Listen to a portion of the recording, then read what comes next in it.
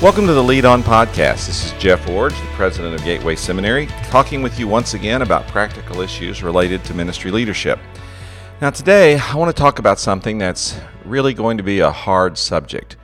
In fact, some of you may be living through or may have lived through what I'm about to describe, and this podcast may be difficult for you to hear, but I hope it'll be personally helpful to you to listen to what I have to say.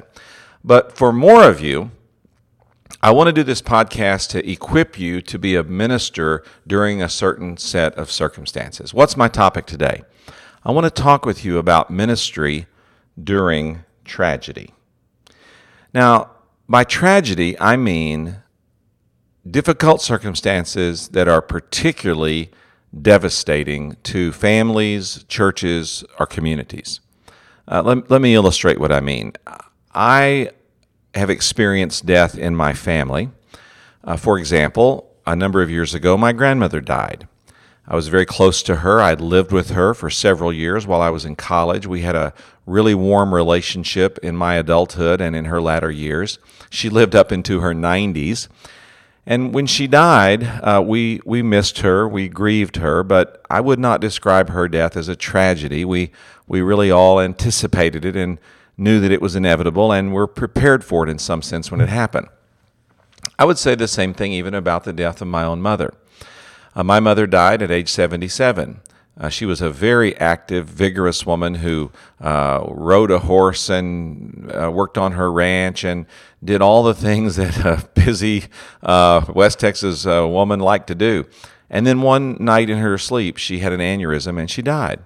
Now, while it was a great blow to us and we felt a deep sense of loss, in a sense, we also felt that she lived a long and full life, and her passing was in a good way for her to move to heaven so quickly without difficulty or without suffering or without a long illness. And so, again, we grieved, but no one in our family really saw it as a tragedy that she died this way. So what do I mean by tragedy? I mean a death or a set of difficult circumstances that really is devastating because of the nature of what happened. Now, why am I teaching about this today? Well, because we had one of these happen this summer at the seminary. We have a faculty member who had a 15-year-old granddaughter who died in her sleep of natural causes. And I want to emphasize that there were no drugs, no alcohol, no history of anything like that. This was a beautiful young Christian girl who was a spark of life and light in her family and in her church and her community.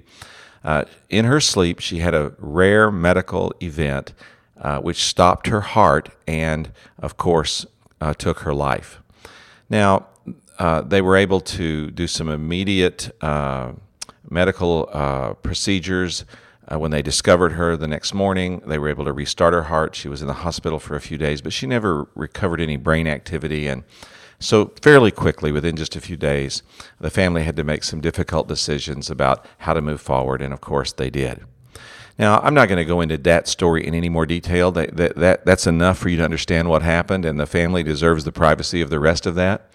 But I've experienced not just that this summer, which reminds me of how to and the importance of knowing what to do in a tragic situation like this, but as a pastoral leader and ministry leader over the years, I've had some others like this. For example, I once had a church member who was pregnant with twins and gave birth to them, and they both died in the birth process.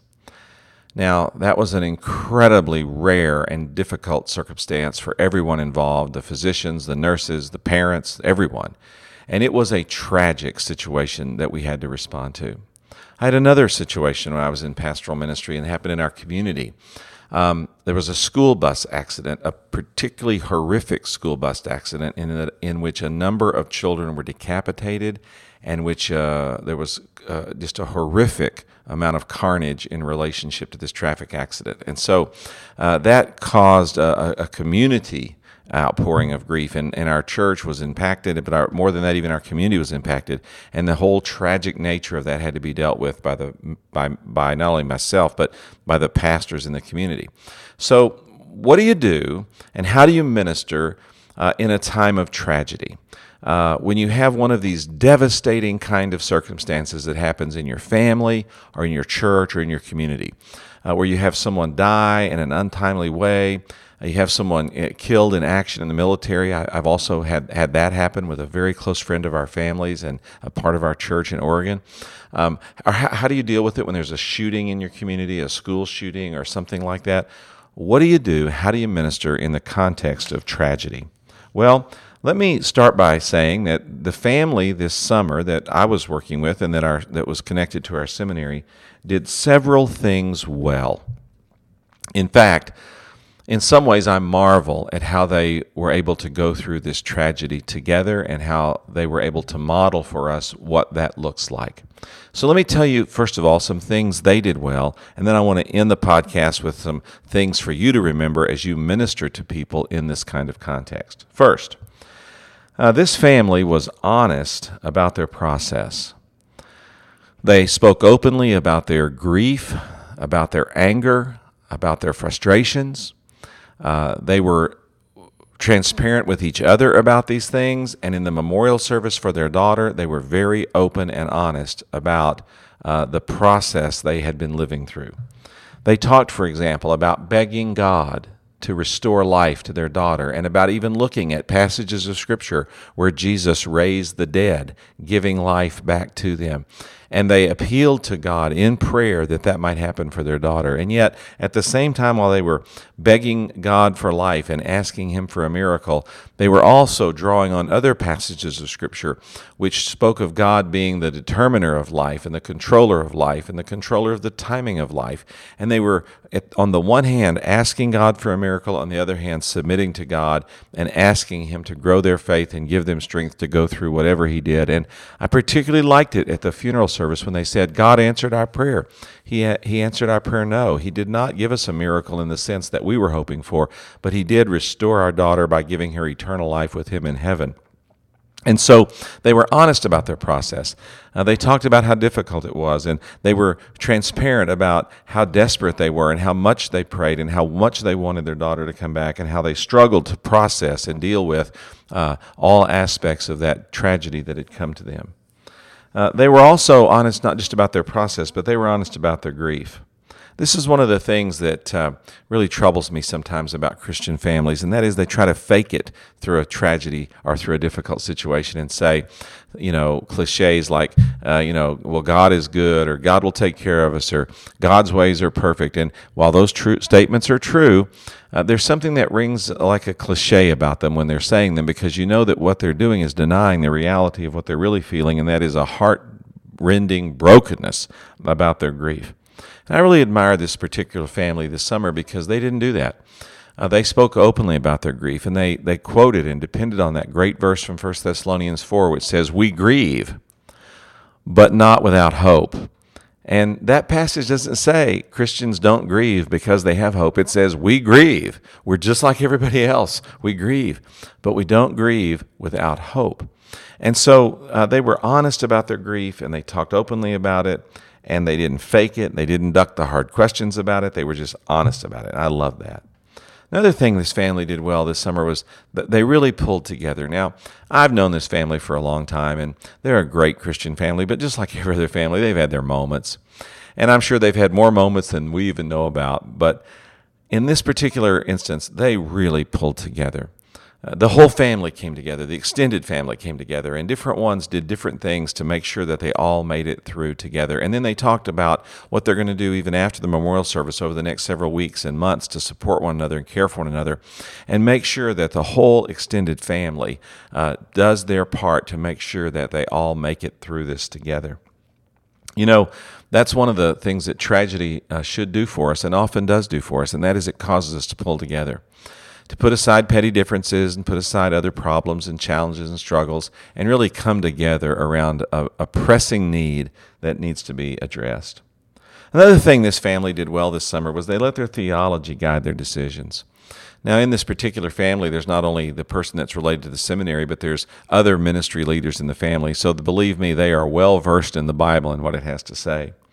But what was impressive to me was not that they knew the Bible, but was that they let the Bible and what they believe ultimately guide their decisions. Now, this is an important observation about ministering to people who are going through this kind of difficulty, and I'll talk more about it in the second part of the podcast. But for now, just understand that this family was honest about the process they were going through, and they were honest about their grief, and that in doing so, you might think, well, yeah, but some of what they were going through and some of what they were talking about and some of what they were being transparent about really wasn't the way God wanted them to ultimately respond. And that's probably true. But what was beautiful was that ultimately they did get to the response that they believed God wanted them to make, because after they were honest about their situation and processed the grief associated with it, they came to affirm some clear things the Bible teaches, and to stand on those truths and to put those truths into practice. And that is really the essence of faith. The essence of faith is not that you don't have any doubts or you don't have any process or you don't admit any grief or you don't have any concerns or any questions or any moments where you waver. That's not the essence of faith. The essence of faith is what you ultimately come to. It's when you've processed through all that, moved through all that, it's when you finally come down to say, this is ultimately what God says. And this is ultimately how we're going to act based on what we really do deep down in our souls believe. And this family was a model of that. And then finally, they were a model of caring for others. I was amazed that throughout the process, in spite of their own grief and their own difficulty and their own struggles, that they had something to offer to others, the doctors, the nurses, and even the community around them. But maybe most significantly, they faced the very hard decision about organ donation, and they made the decision to be organ donors. They felt like their daughter would want that, and so they were able to donate organs so that other people might have the possibility of a more normal life because of receiving an organ from their daughter. They cared for others, even in the midst of their own grief and difficulty. So this summer, a seminary experienced a tragedy in a family that really matters to us. And this particular family was a model for us. They were honest about it. They faced up to it. They pulled together as a family. They ultimately let what they believed, their theology, the biblical information they based their lives on, guide their decision-making, and they kept on caring for others, meaning they cared for each other, they cared for their doctors, they cared for their nurses, they cared for their community, and ultimately, they even cared for people who received organs from their daughter. They modeled the essence of Christian living being love and investing in others even in the midst of their difficulty. So, having thought about some of the kinds of tragedies we face as ministry leaders and the kinds of impact that we have to make in leading through those difficulties, and then considering how this family this summer did this so well, let me then give you some suggestions to remember as you minister during tragedy or during tragic situations. Number one, be patient. Patiently lead people to face the reality of their situation.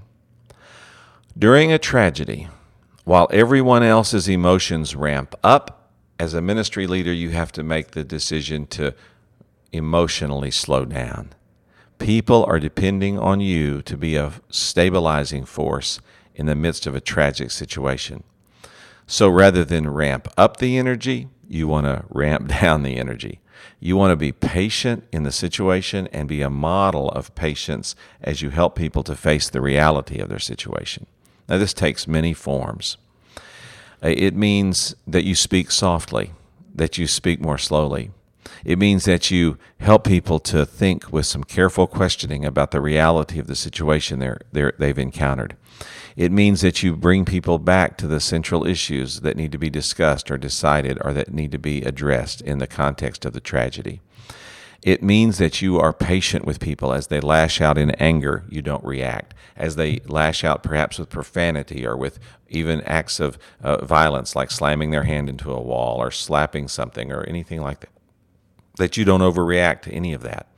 That you're not going to overreact to language, you're not going to overreact to tone, you're not going to overreact even physically acting out anger, that you're going to be patient in the process and lead people through the reality of their situation without being emotionally flustered or without being emotionally upset. Now you may say, yeah, but I'm involved in the situation and I have some of those same feelings. And yes, you may need to go and process those with another ministry leader or with someone outside the context, but in the context where you are the ministry leader, You are not there to be ministered to. You are there to provide ministry. You are not there to be cared for. You are there to provide care. You are not there to need to be patiently led along. You are there to provide the patient leadership that's necessary. And so if you need help, go get it from a fellow pastor. Go see one of your mentors.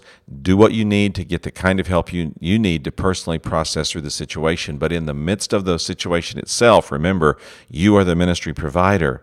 Your responsibility is to patiently lead people to face the reality of their situation and to be, if you want to describe it this way, as a bulwark against all the emotionalism and all the ups and downs and all the turmoil that's going on around them. Number one, be patient. Number two, give people space or permission to grieve.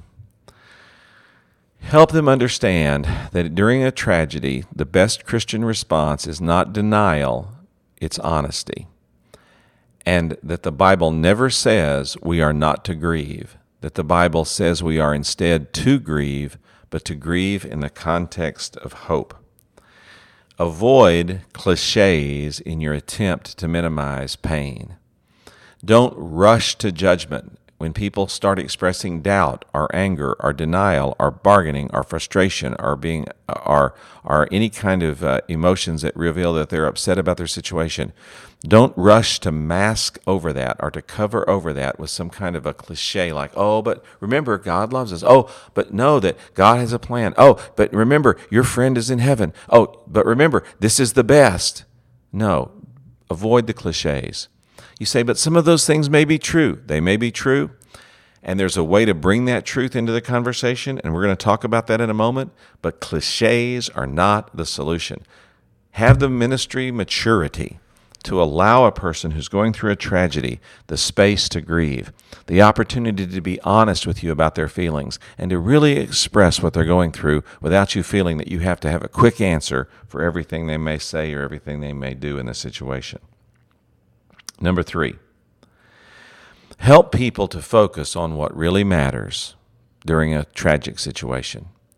Now, people will be all over the map emotionally, and their minds will be going in 1,000 different directions. You have to help people during a time of tragedy to focus on what really matters. You have to say things like, all right, let's talk about what we need to do next. We need to make sure that we eat, that we sleep. We need to make sure that we take care of the people closest to us. We don't need to worry about who's preaching on Sunday, or we don't need to worry about who's taking care of the carpool, or we don't need to worry about who's going to handle this situation at school. We need to think about here and now and set aside all these extraneous issues. We also need to think about conflicts or family turmoil or difficulties. Right now, that's not the time for this.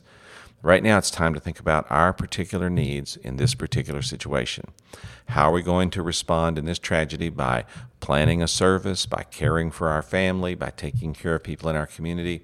How are we going to make sure that we have a means to sleep and to eat and to take care of the basic human needs that will get us through this tragic time together? You have to help people put aside other issues and focus on what really matters right now. And as a ministry leader, that means you have to sometimes gently say, I understand why you're concerned about that, but let's set that aside for right now. I don't really think that's what we need to do. Or, I understand that you'd have that concern. Let me make a phone call and get that taken care of. Or let me ask someone to handle that for you. You don't need to have that in your mind right now. And as you're helping people to focus on what really matters, which is their needs, their situation, their family, their response, you'll find yourself being a valuable ministry person because you're able to eliminate distraction and help them focus on the concerns they have in the moment.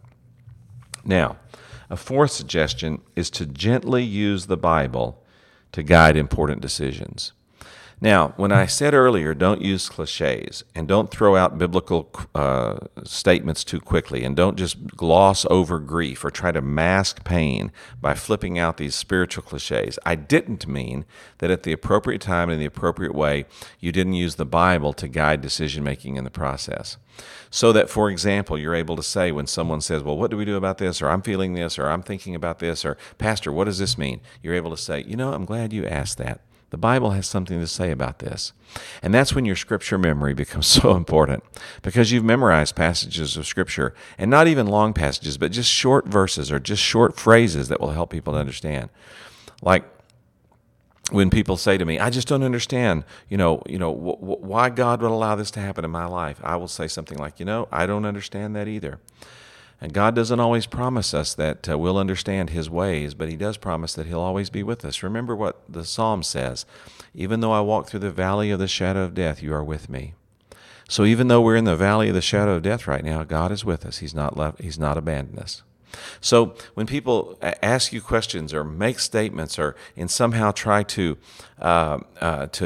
raise questions, that's when you're able to say, oh, here's what the Bible says, or here's what God says, and not worrying about quoting a 40-verse passage or not worrying about delivering a 20-minute sermon, but just giving a phrase of Scripture, a short verse of Scripture, and to say, in this context, for example, God has promised that He can bring good out of every circumstance. And man, this situation we're going through is not good, but we have to cling on to God and hold on to Him, believing that somehow He's going to get us through this and somehow we're going to find some good in this.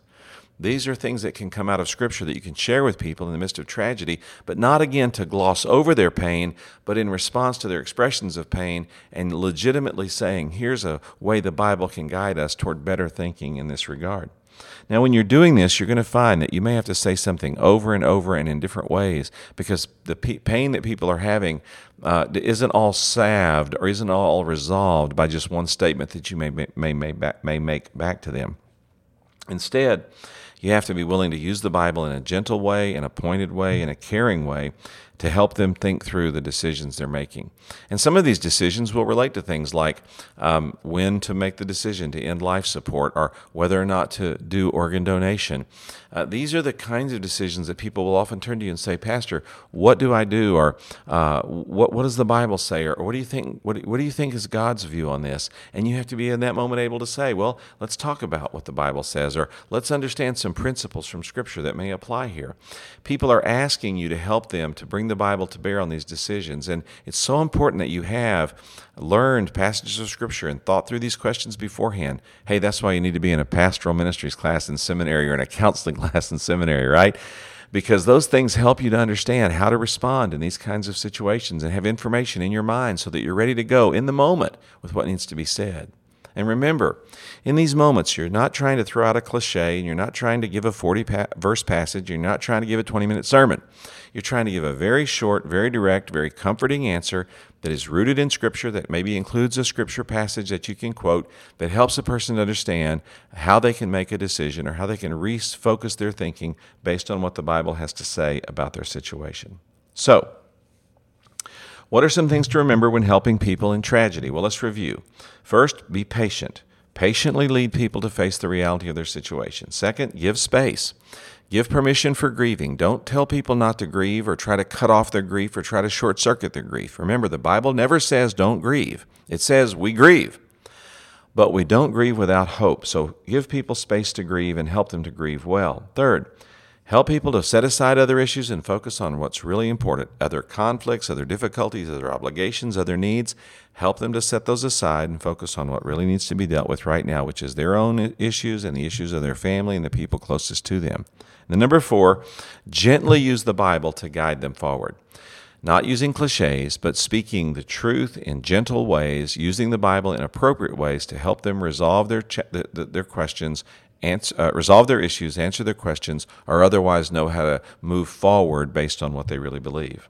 Now, there's a 5th step, and that is focus on meeting the needs of the grieving people, not the community's expectations. When this last situation happened over the summer here at the seminary, when I came back from the memorial service, someone said, well, how was the service? And I said, it was good. They said, well, did you feel like they did a good job in planning and doing the service? And I said, well, actually, I guess I did. And then I made this statement. I said, but I've never had those exact circumstances in my life, so I wouldn't really know how to evaluate it, but I'll just say that from the outside looking in, it looked like they did a really good job to me because they really focused on their needs and on what they felt like they needed to accomplish, not worrying about what everybody else thought about it. This is one of the most important things a ministry leader can do is help grieving people focus on meeting their needs and meeting the needs of their family and doing whatever needs to be done through the process of the grieving period and the memorial service to really meet the needs of the grieving persons. For example, a few years ago when our good friend was killed in battle in the Middle East, of course he was only 19, 20 years old when it happened. It was a horrible tragedy. And when he came home, the community had a lot of expectations about what that was going to be like, that service was going to be like. The governor of our state came to the service. I mean, that's the kind of community engagement there was about this young man's death. But I never thought about that when I was planning the service. I didn't think about, well, how will the governor feel, or what will the media think, or what will happen when this goes out in the public, or even how will the church feel about it. I sat down with the grieving parents and the young man's brother, and I said, look, I want the three of you to work with me to plan a service that will really honor your son and your brother and will really be meaningful to you. And the rest of the community, well, we're going to let them participate in whatever way they feel they need to. But I want us to focus on meeting your needs and meeting the needs of the people that are the most closely connected to this situation.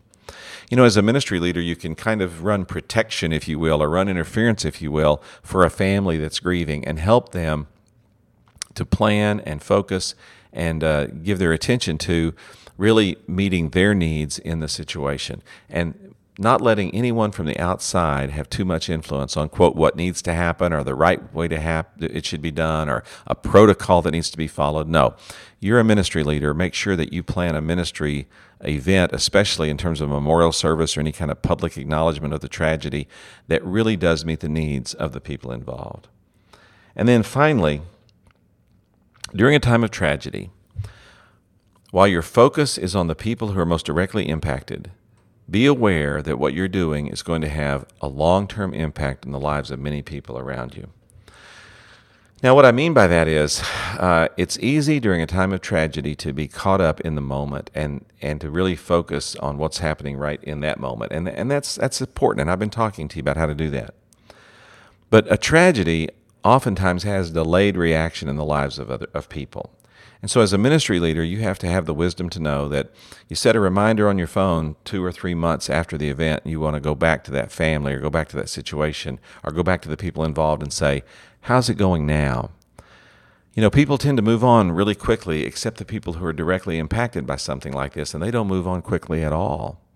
In fact, there's a lot of research that shows that when a major tragedy happens in someone's life, like the unexpected death of a spouse or a calamity or a catastrophe in the community, like a shooting or something like that, there's a good bit of research that shows that people don't even begin to move on from that. I'm talking about the people most directly involved until the 1-year anniversary of the event takes place. In other words, that first year, while they may look like they've moved on, they really haven't. And so a wise ministry leader recognizes that the depth of a tragedy like this often has long-term impact in the lives of the people involved, but also in the larger community, and that you need to be able to acknowledge and recognize that your impact of ministry may not just be in the moment, but it may continue on for quite some time. Well, unfortunately, we had a summer tragedy this year. A young girl died in a very sad way, and that galvanized that motivated and galvanized the seminary community and the family into a ministry time that really none of us wanted to be a part of, but really we had to go through together. It's reached a point now where we're able to move on a little bit, but we recognize that over the next year or so, it's going to have continued impact in all of our lives. This incident reminded me of some really positive things that this family modeled of how families can move through tragic times like this, and I'm grateful I was able to observe that in the way that I was up close and personal. But beyond that, I hope that you've learned from this podcast some things to think about as you try to minister in tragic situations. Unfortunately, I'm pretty certain that everyone that hears this podcast is going to at some point have to minister in a tragedy situation. And unfortunately, some of you will find this podcast to be timely.